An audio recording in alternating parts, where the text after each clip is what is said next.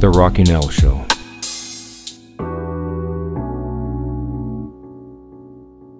Stupid ideas don't exist. When I was in school, we were discouraged from having stupid ideas. You know, ideas that aren't well thought out, that have no practical application, which is kind of normal, I guess. That's how school works. They are teaching you the standardized rules of life that are applicable in most situations. But here's the problem with that approach.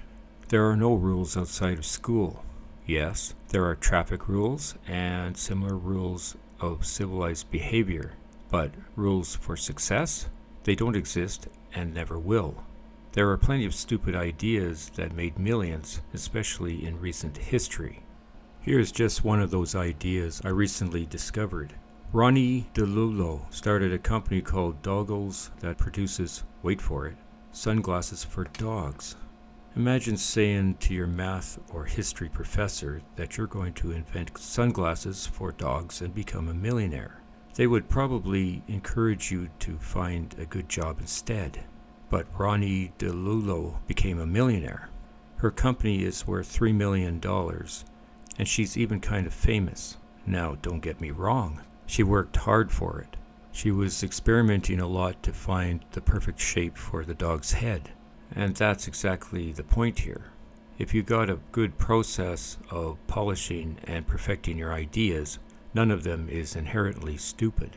And you never know which idea has the best potential, so it's better to note down each of them. You don't have to act on them though, just note them down.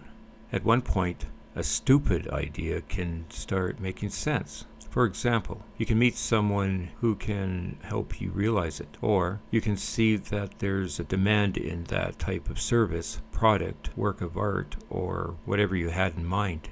When you have hundreds of ideas, it's more likely that one of them will be valuable. That's why it's important to note down each of them. You need to stop filtering ideas, because here's the thing. You can't possibly predict which idea will be valuable a few years down the road. Maybe the one that seems least valuable today, you never know. One day, when the opportunity comes, you can make one of those ideas and turn it into an actual project. This is when things become real.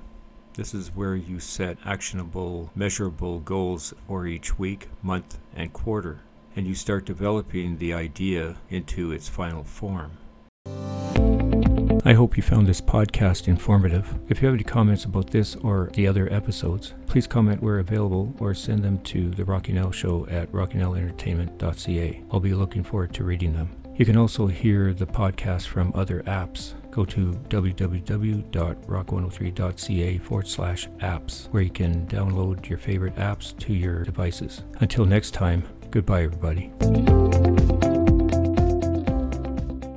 The Rocky Nell Show.